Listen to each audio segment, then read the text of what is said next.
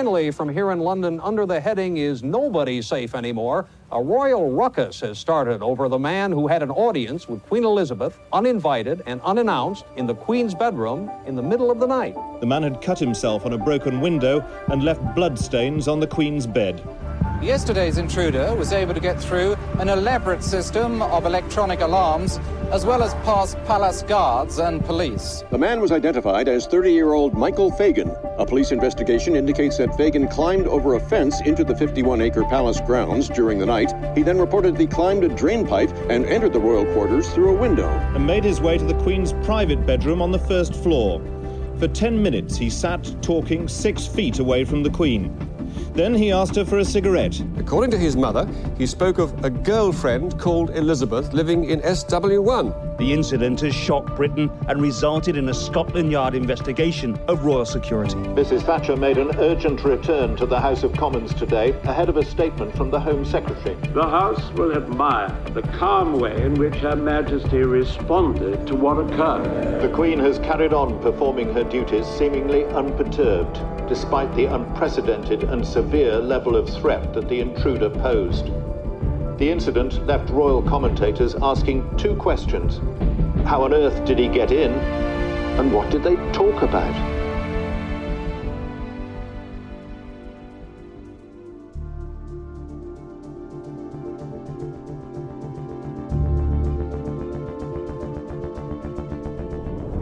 Welcome to The Crown, the official podcast. I'm Edith Bowman, and this show will follow the 4th season of the Netflix original series The Crown, episode by episode, taking you behind the scenes, speaking with many of the talented people involved and diving deep into the stories. Today we're talking about episode 5 of season 4, titled Fagan. It's 1982.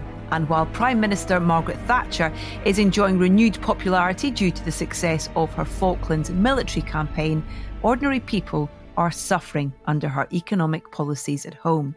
One such person is Michael Fagan, who decides to break into Buckingham Palace to ask Queen Elizabeth to step in and help people like himself.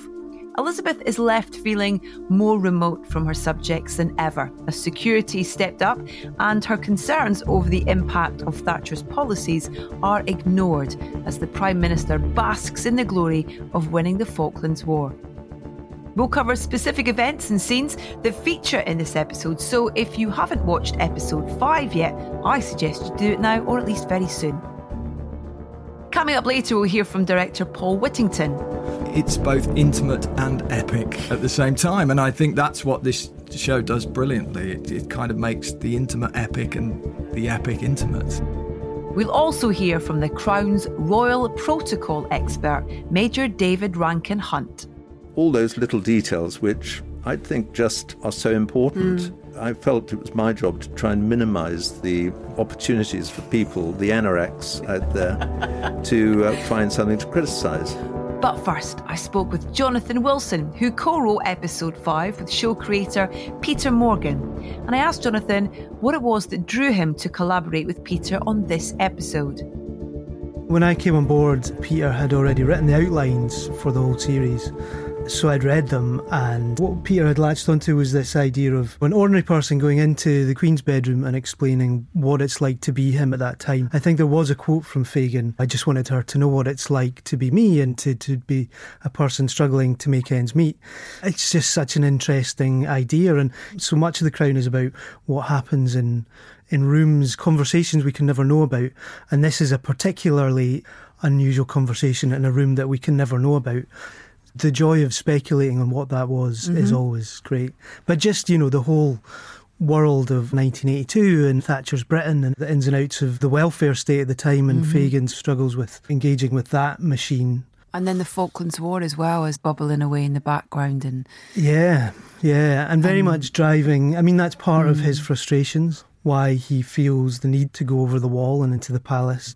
The interesting thing about the Falklands, the invasion of the islands themselves was a kind of diversionary tactic by Galtieri and the junta to take focus away from a terrible economic situation there, to kind of drive up some nationalistic fervour and take away from their own failings.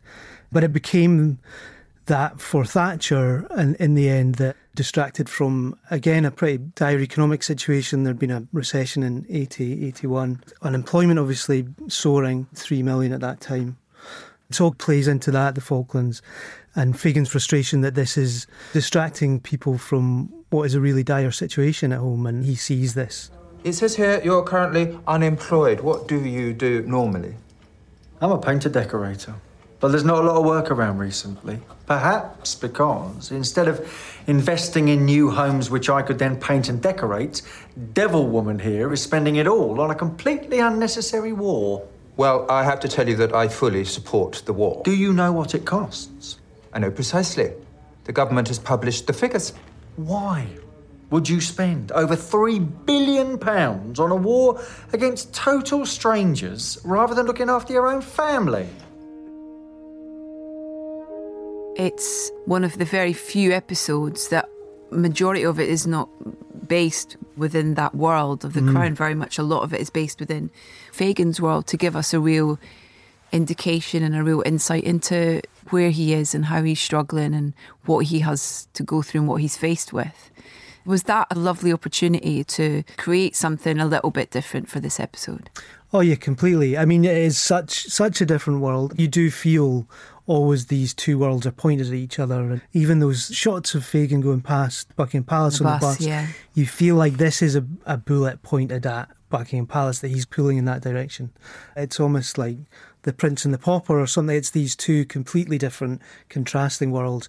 Some brilliant cuts Paul has from the job centre to the garden party, and it's a joy to see it come to life. But, we had to really delve into that world. We spoke to people who had worked in areas of housing benefits and things like that, and just what it was like to navigate that system. Application for single payment to cover home improvements. Yep. Can you give me a little more information? OK, my wife has left me. All right. I went to see social services to mediate because I want my kids to spend time with me. All right. But they've seen the flat and said it needs improving. There's water damage. Want to fix it. You're not the primary tenant.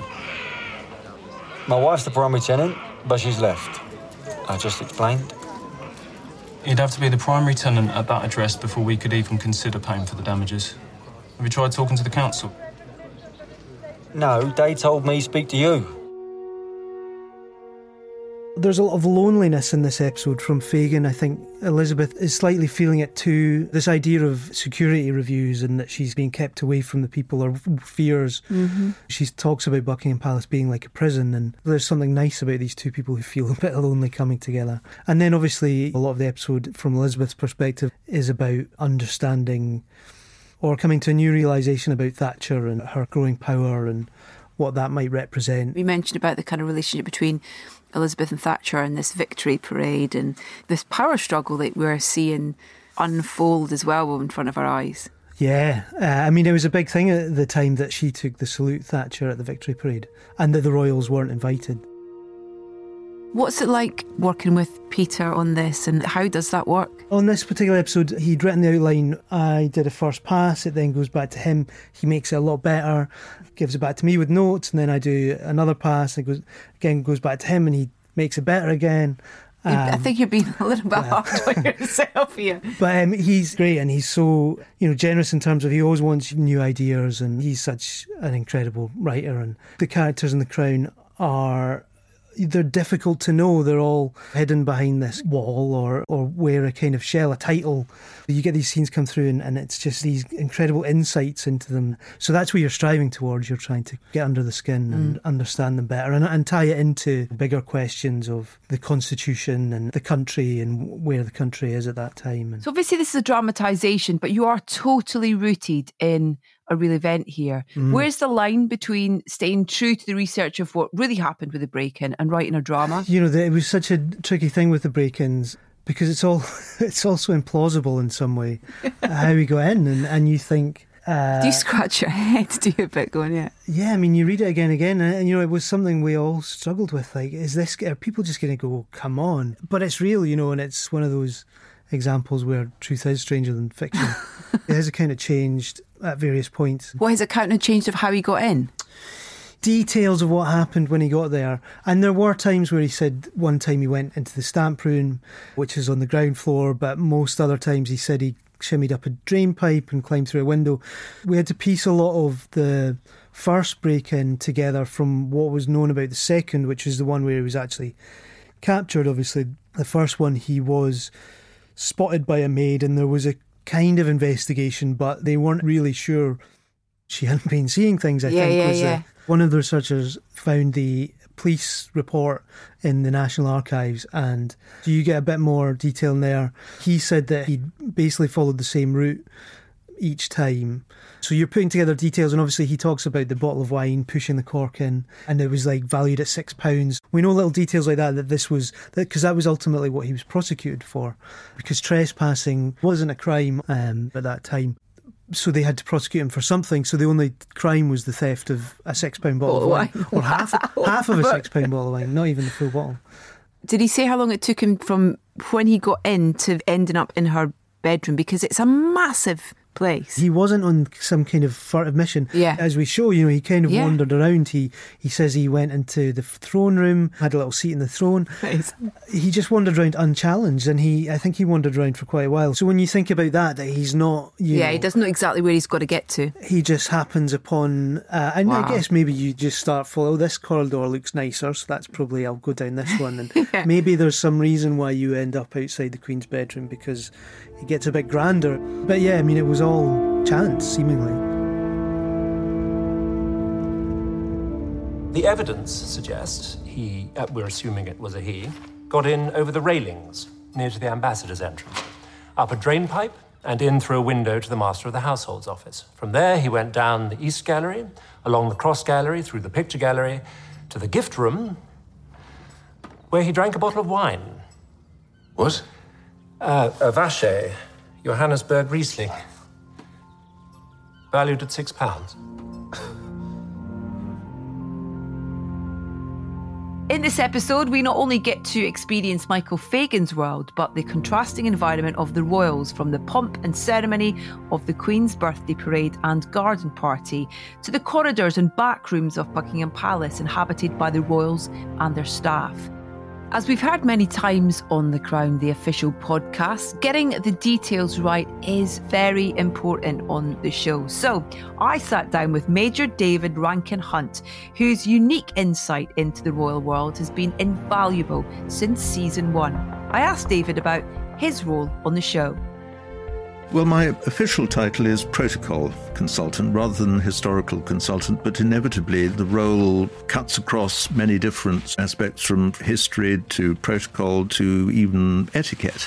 I get involved in all sorts of things, so jack of all trades, master of none. You undersell your position, because it's been wonderful to hear over the 2 seasons, from speaking to so many people involved both in front of the camera and behind, the importance of what you do. How did you first come to be involved with The Crown?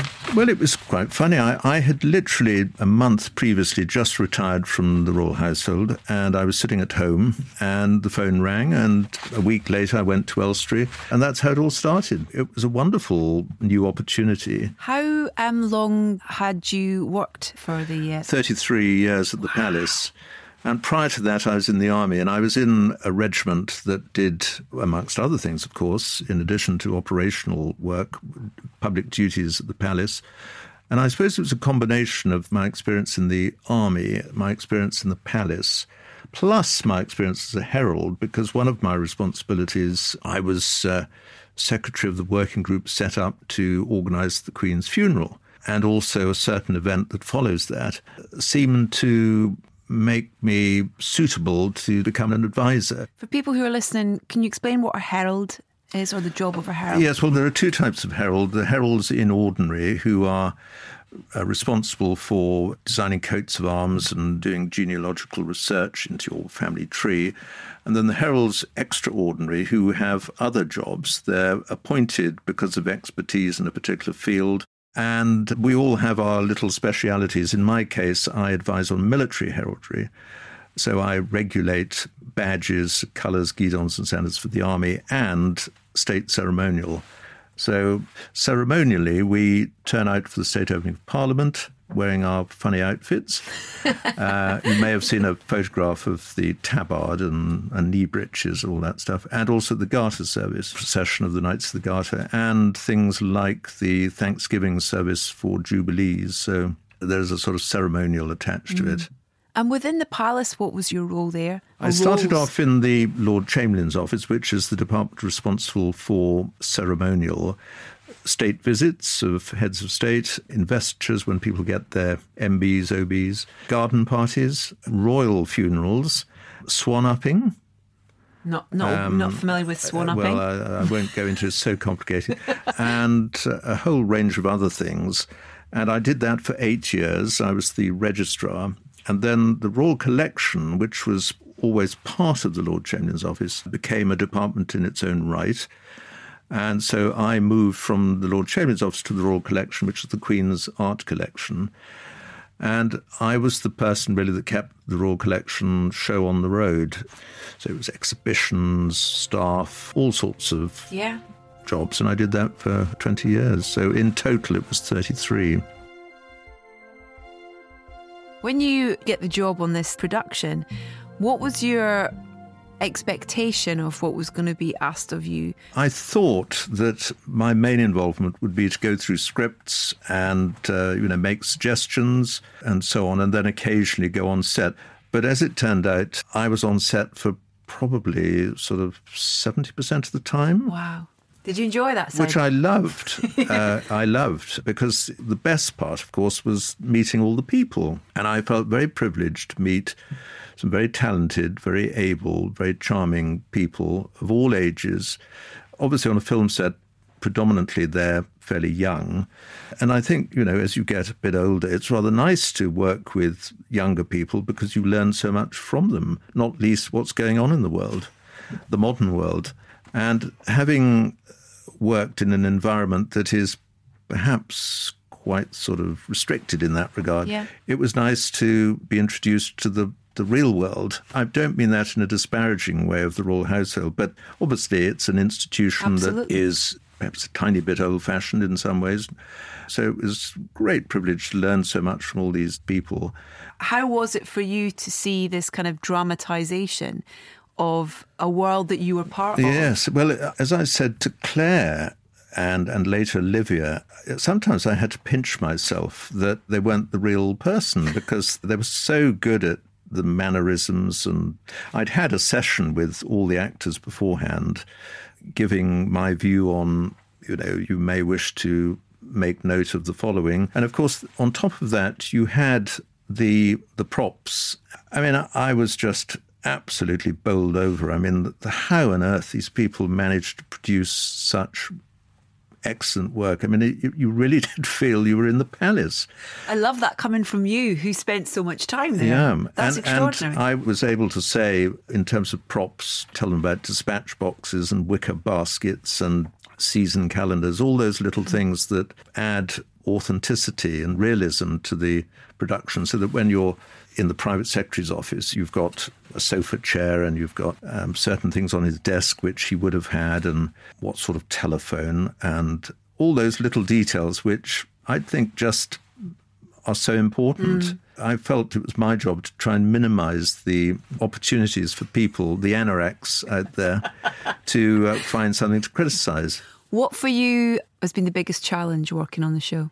When they were filming a take, you couldn't for a moment just read your book or make a telephone call. It was constantly being attentive to make sure that every time they did something, they were as good as the last time. So when the private secretary was doing a neck bow, the next time he did it, it was equally smart.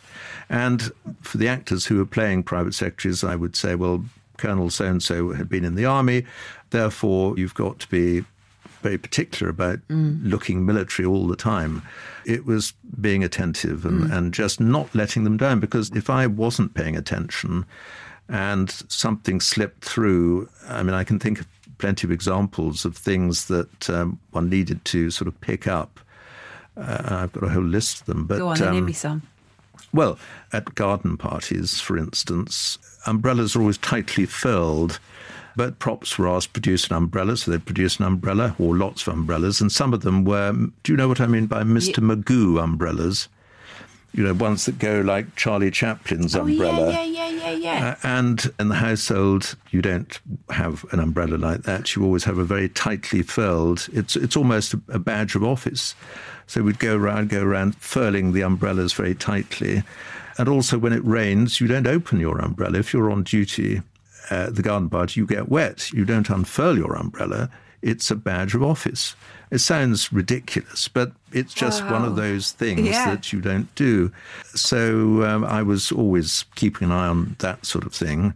I remember one occasion we had an investiture, and the chap right at the front, who was an SA, was wearing a Household Cavalry uniform, and he was looking like a sack of potatoes standing there. And I thought, well, this looks awful. So I mentioned it to the director, who then said, well, get rid of him. So he was moved to the back somewhere.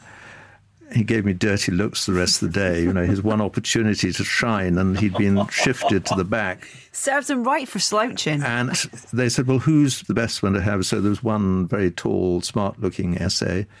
So he was put to the front and looked more realistic. Also, pocket flaps. The Prince of Wales almost invariably has his flaps in his pocket tucked in. It's a sort of military thing. Yeah. So I was always going around stuffing flaps back into pockets. Again, the man in the street wouldn't necessarily know it, but as a lot of my old colleagues watched The Crown, they would pick those things up. Yeah. Being part of that world for so long, have you had discussions with people that you worked with and what they think about it? Yes, and if they've watched it? And I've had very many unsolicited comments from people saying, oh, yes, we've been watching The Crown. Isn't it marvellous? We're really enjoying it.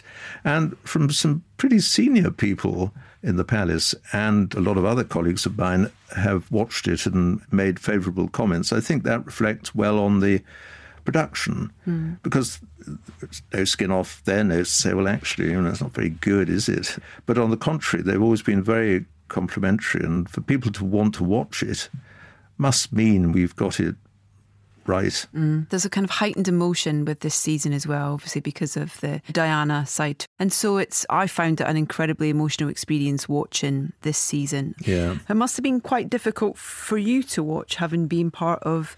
Well, particularly at the time of her death. I mean, it was a very difficult time to be in the household, because there was a lot of uncertainty about how things were going to develop. And the lead up to that and the sad business of the marriage breakdown, I think she played the part beautifully and with great sensitivity. And of course, what was uncanny was her resemblance. She was quite amazing.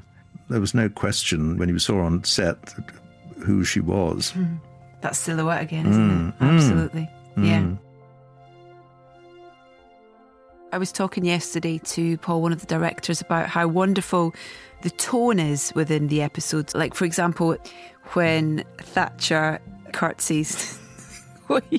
I can't not laugh when I think about it, because I think Gillian just... She was almost on the floor, wasn't she? Yeah. So great. Yeah. It's a very light comedic moment, but based on reality, in that she... Yes, she did. She really did curtsy, down to the floor. Yeah, no, almost literally. That's something I do remember.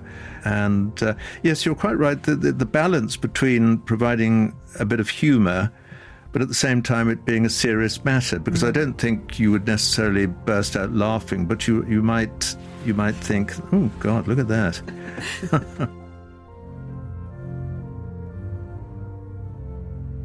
It is a national embarrassment that the Queen of the United Kingdom should be subjected to troublemakers and malcontents who feel at liberty to resort to violence. Oh, but he wasn't violent.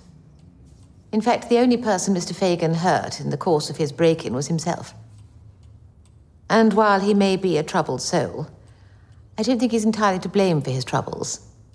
Being a victim of unemployment, which is now more than twice what it was when you came into office just 3 years ago. If unemployment is temporarily high, ma'am, then it is a necessary side effect of the medicine we are administering to the British economy. Shouldn't we be careful that this medicine, like some dreadful chemotherapy, doesn't kill the very patient it is intended to heal? If people like Mr. Fagan are struggling, do we not have a collective duty to help them? What of our moral economy? As we heard from Jonathan Wilson earlier on in this podcast, Prime Minister Margaret Thatcher's policies were having radical effects on British society in 1982. This episode of The Crown explores this idea through the experience of Michael Fagan, and I asked the episode's director, Paul Whittington, about this. It's an intimate story. I think when Peter first talked about using Fagan as the personification of Thatcher's Britain and what that Thatcherite economic experiment cost to great swathes of society, to the working class in this country, it's brilliant to distill that into the experiences of one man, into a very intimate story that speaks universally about the experience of millions. It's both intimate and epic at the same time, and I think that's what this show does brilliantly. It kind of makes the intimate epic and the epic intimate. Yeah. And it certainly did feel like that with Fagan, that, okay, we're telling a very, very personal story here and concentrate on that and get the truth and make that feel authentic and real and truthful. And then hopefully the rest will take care of itself. We don't need to make the big political soapbox statement. Let's be with this guy and let's care about him and let's understand what's going on in his life. And then the rest will follow. And part of that was done out of context with The Crown, with lots of the episodes set in his world rather than that of the royals. And so it was important to really show his world and his environment, really. And I think so. I think to do it properly, and I think it is quite unique in terms of Crown episodes as to how much time, screen time, we spend away from the Palace or Downing Street. And we talk a lot about Fagan world. Okay, we're in Fagan world now, meaning, I guess, kind of the real world in a way, not the rarefied world of the Palace. And to commit to that and to go, yeah, we are going to spend this time here, because in order for us to engage, you know, to understand this struggle, we have to be on this journey with this individual.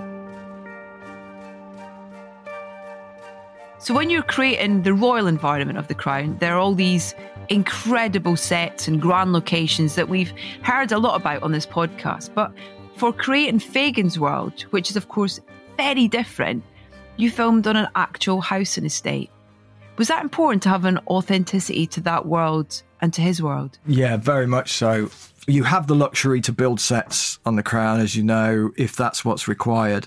But the very first decision I think we made about Fagan's world was that we don't want to build a flat for Michael Fagan.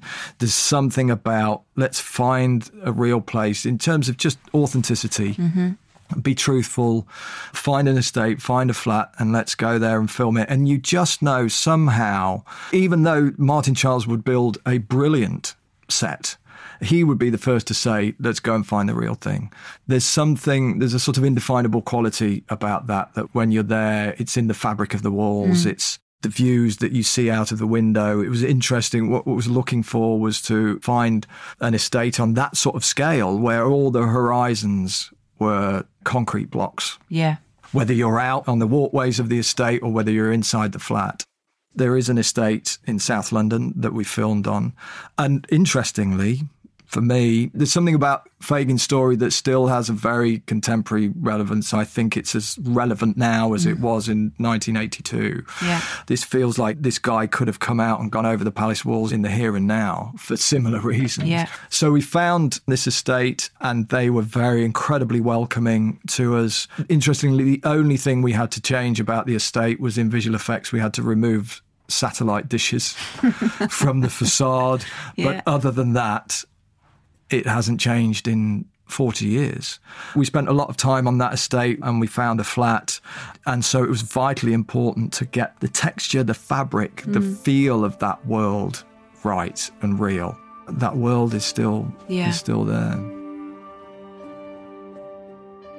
It's bonkers to think, though, isn't it, that he was actually able to break into the palace on Yeah. 2 occasions? 2 occasions. If it weren't true, you just would never believe it. I mean, if you wrote it as a piece of fiction... That would never happen. Yeah, totally. It's nuts. And when you look at the detail of how he got in and how he went undetected, it's gobsmacking. When we were shooting it and when we were planning it, I was thinking, is this going to look too easy?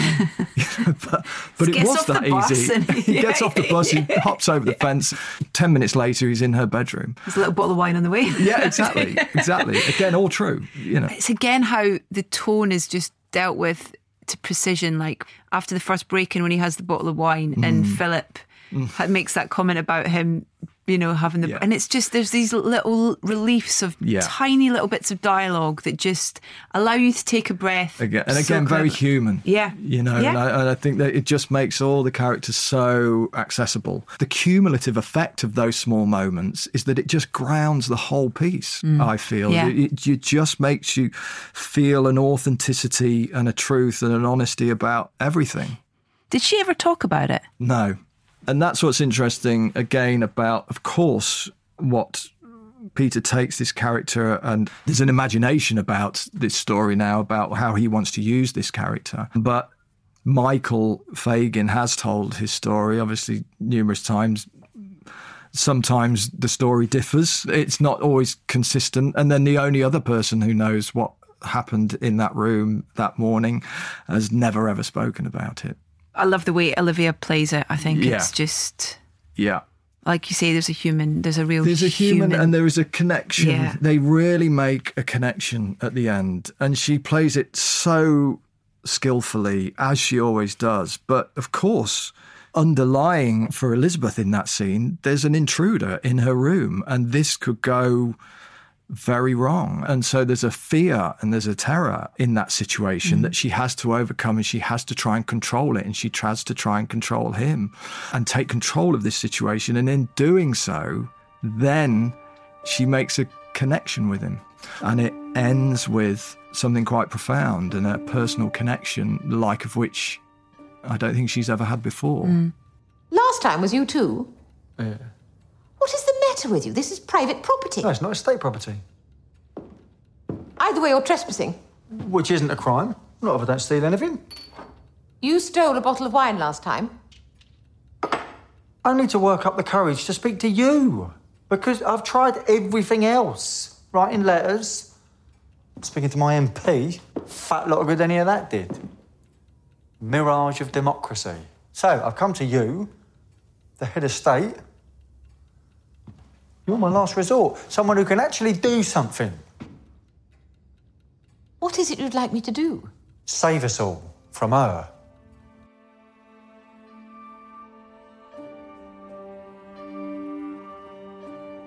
Now you've got Tom Brooke playing Michael Fagan. I've got to say his performance is absolutely fantastic. And I wondered what conversations you had with him about preparing for the character and the complexities, especially for that two-header with Olivia when he finally does get in and speak to the Queen. Tom's a very, very clever actor, and we talked that actually Michael's needs and objectives are simple ones.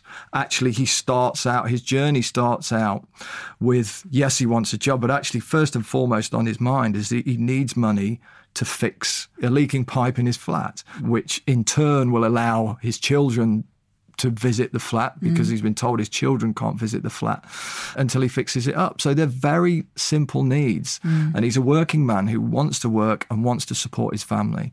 So we talked about the simplicity of those needs and the frustration and the depression that comes along with that when the system is against you.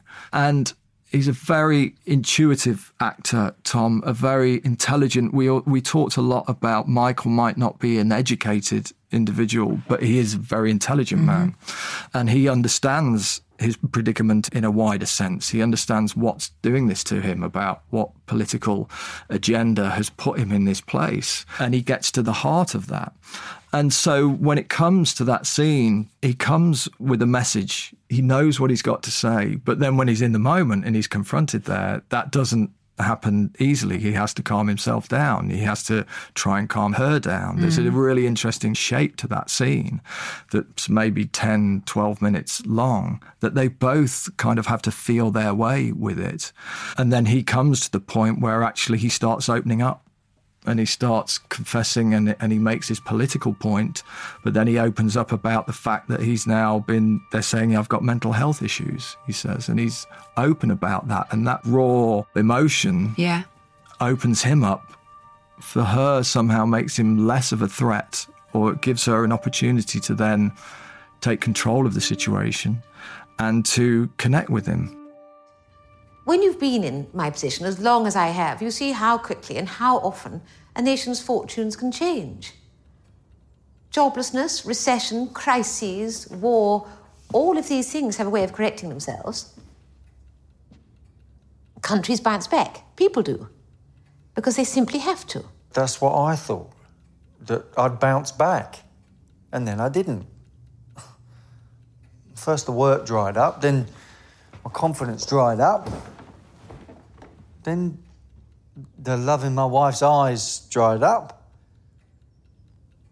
And then you begin to wonder, where's it gone? Not just your confidence or your happiness, but they say I have mental health problems now. I don't, I'm just poor. In my head, a lot of that conversation would take place on the bed, because that's the image we have of that scene when we think back and we read about it. Peter was there on set that day and he was interested in exploring a bit more movement with it. So we kind of threw that over to Tom and Olivia, and it organically found its shape in a way. It's like a dance. Yeah, very much so. And he's kind of prowling round to a degree, and she's very cautious of having this kind of cornered animal in the room. But then Tom very naturally found his way to a chair. This wasn't planned, this just happened in rehearsal, found his way to a chair in the middle of the room and very naturally sat down in there, and that was the moment it felt natural for him to make the confession about his mental health issues. And at that point, Olivia instinctively makes a move to go and sit with him. Again, all happened very intuitively in the moment. And what we saw coming together, which was quite brilliant, that once they're in these two chairs, we're looking at it and we think, we've got an audience scene.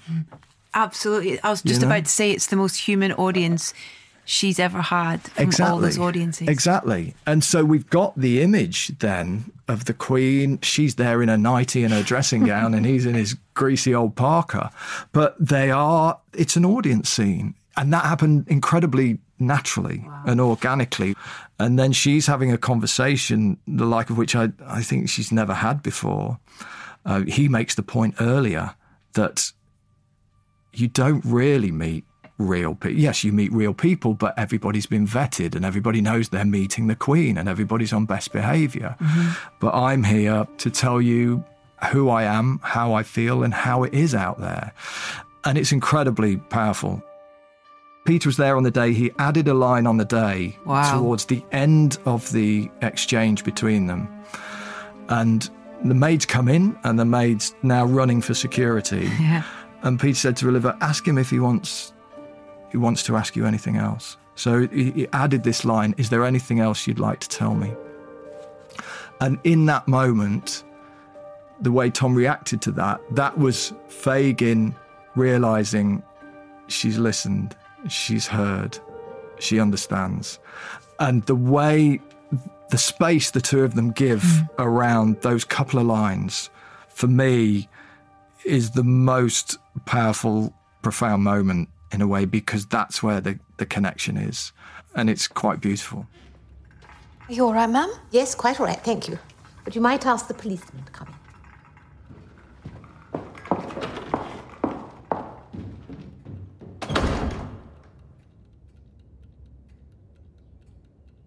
Have you come far? York Way.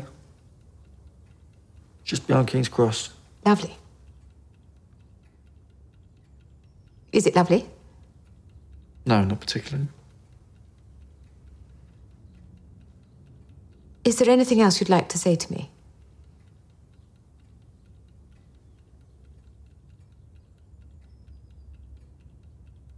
No. Thank you.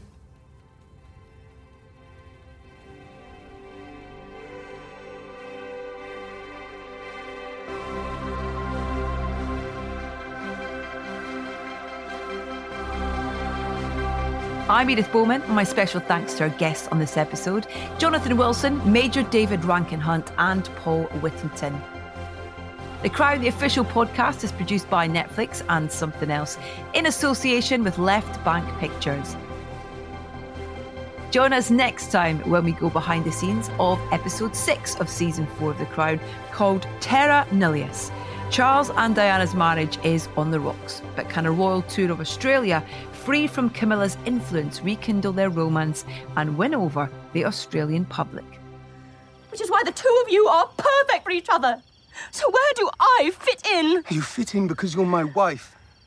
And... because... I love you.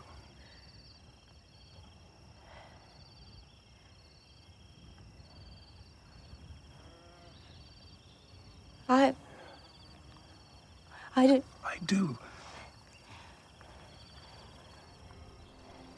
Gosh.